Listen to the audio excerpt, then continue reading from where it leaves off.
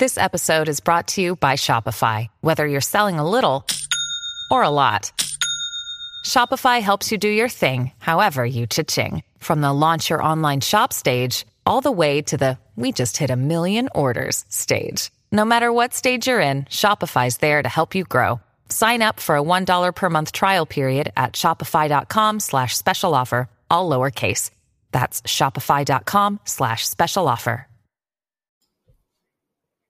Welcome to the Vital Zone podcast for Monday, October 26th. S&P futures are trading off about 31 points. That is about 90 basis points. NASDAQ futures are off a similar amount, about 90 basis points as well. The major European indices are getting hit pretty hard.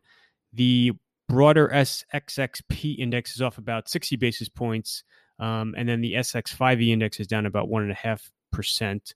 Most of Asia finished in the red. The declines are relatively small, though, and there were a few pockets of outperformance, including mainland China. Hong Kong was closed. So just circling back to Europe, that is primarily the main driver of this morning's somber tone in trading. So I think two major developments in the last 24 hours are causing the soft price action. You have in Europe continued explosion in COVID cases, as well as the U.S., and you are seeing governments enact incremental mitigation steps. You had Italy and Spain both on Sunday rolled out a variety of different measures aimed at containing transmission of the virus. So again, you are seeing countries avoid the wholesale lockdown steps that were implemented back in March and April, but you are seeing them still taking action now to combat the virus. And while you are avoiding those wholesale lockdown steps, incrementally these actions now will add up to having a damping effect on growth and sentiment, which takes us to the other big piece of news this morning, which is SAP. So SAP had out earnings last night for Q3, and then they're cutting their guidance for this year. And they're citing, a softer rebound than they had hoped, and they reference again these incremental lockdown steps that have been enacted throughout Europe. So SAP shares are trading off about 20% in Europe. The overall tech index in Europe, which is getting hit about 5%, most largely due to SAP. Now, you can make the argument that SAP is suffering from secular headwinds as they lose share to, more modern software companies. The same problem that you're seeing that afflicts IBM and others. But I think that SAP is much too large data point to just completely ignore, and that's obviously going to have a deleterious effect on just sentiment, and that's weighing clearly on markets in Europe and the U.S.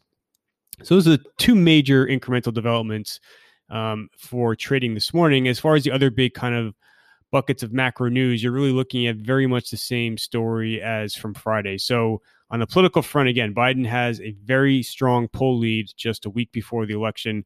You're continuing to see explosive early voting figures. So clearly the election has been underway now for several weeks. You have not seen any major new polls since the last debate. The few minor polls that you have seen have not shown any shift in Trump's favor. So again, clearly on track for a Biden victory at the White House. The Senate is still a lot closer than the national polls for the presidency are suggesting. Democrats still have an edge for the Senate, but like I said, it's not nearly as definitive as the White House polls are pointing to. On the COVID front, again, you have cases are exploding higher in Europe and the U.S. You had a couple of records set in many different countries, including the U.S. over the last several days. And you are seeing the incremental mitigation actions get taken.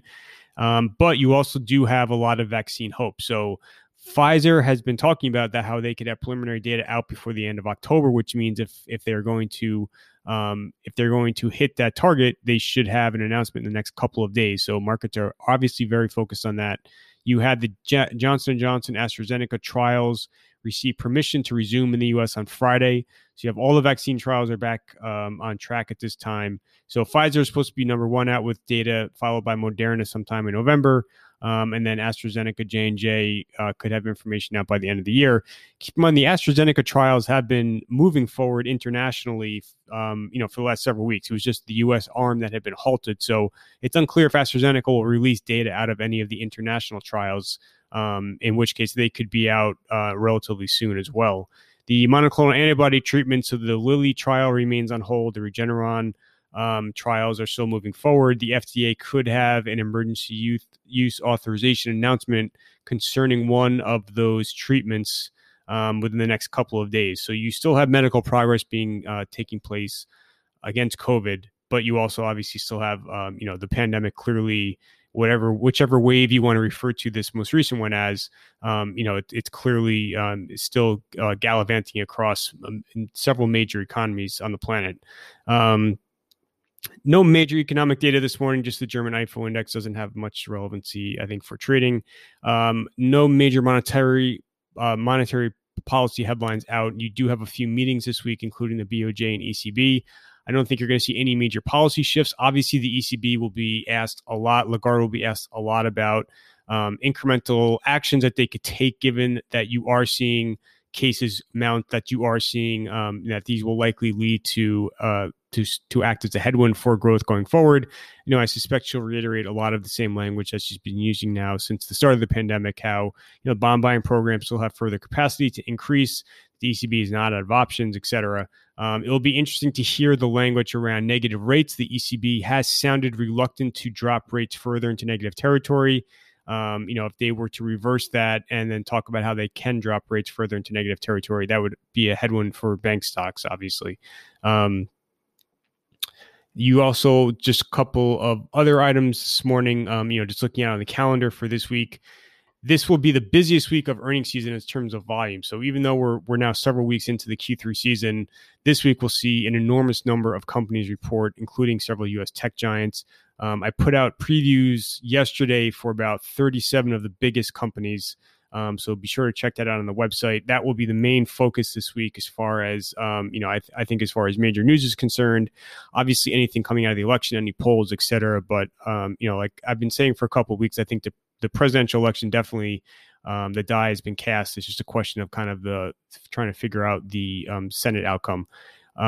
Again, nothing on fiscal stimulus before the election. I would hope that at this point in time, that's very clear. You're going to see more headlines. Pelosi and Mnuchin are still talking. Nothing is going to occur before the election. What happens after the election, again, will come down to the control of the Senate, really. You are going to see incremental stimulus. It's either going to be $1 trillion or more. But again, it's going to come down to what happens on the election. And just quickly, you have the last kind of major U.S. economic data points before the election this week, both Thursday morning with Q3 GDP and then the final jobless claims figure. It's supposed to be a very strong GDP report, so huge decline in Q2, a huge snapback in Q3, about 30% in each, so down 30% in Q2, up about 30% for Q3. I don't think this will really alter the trajectory of the race.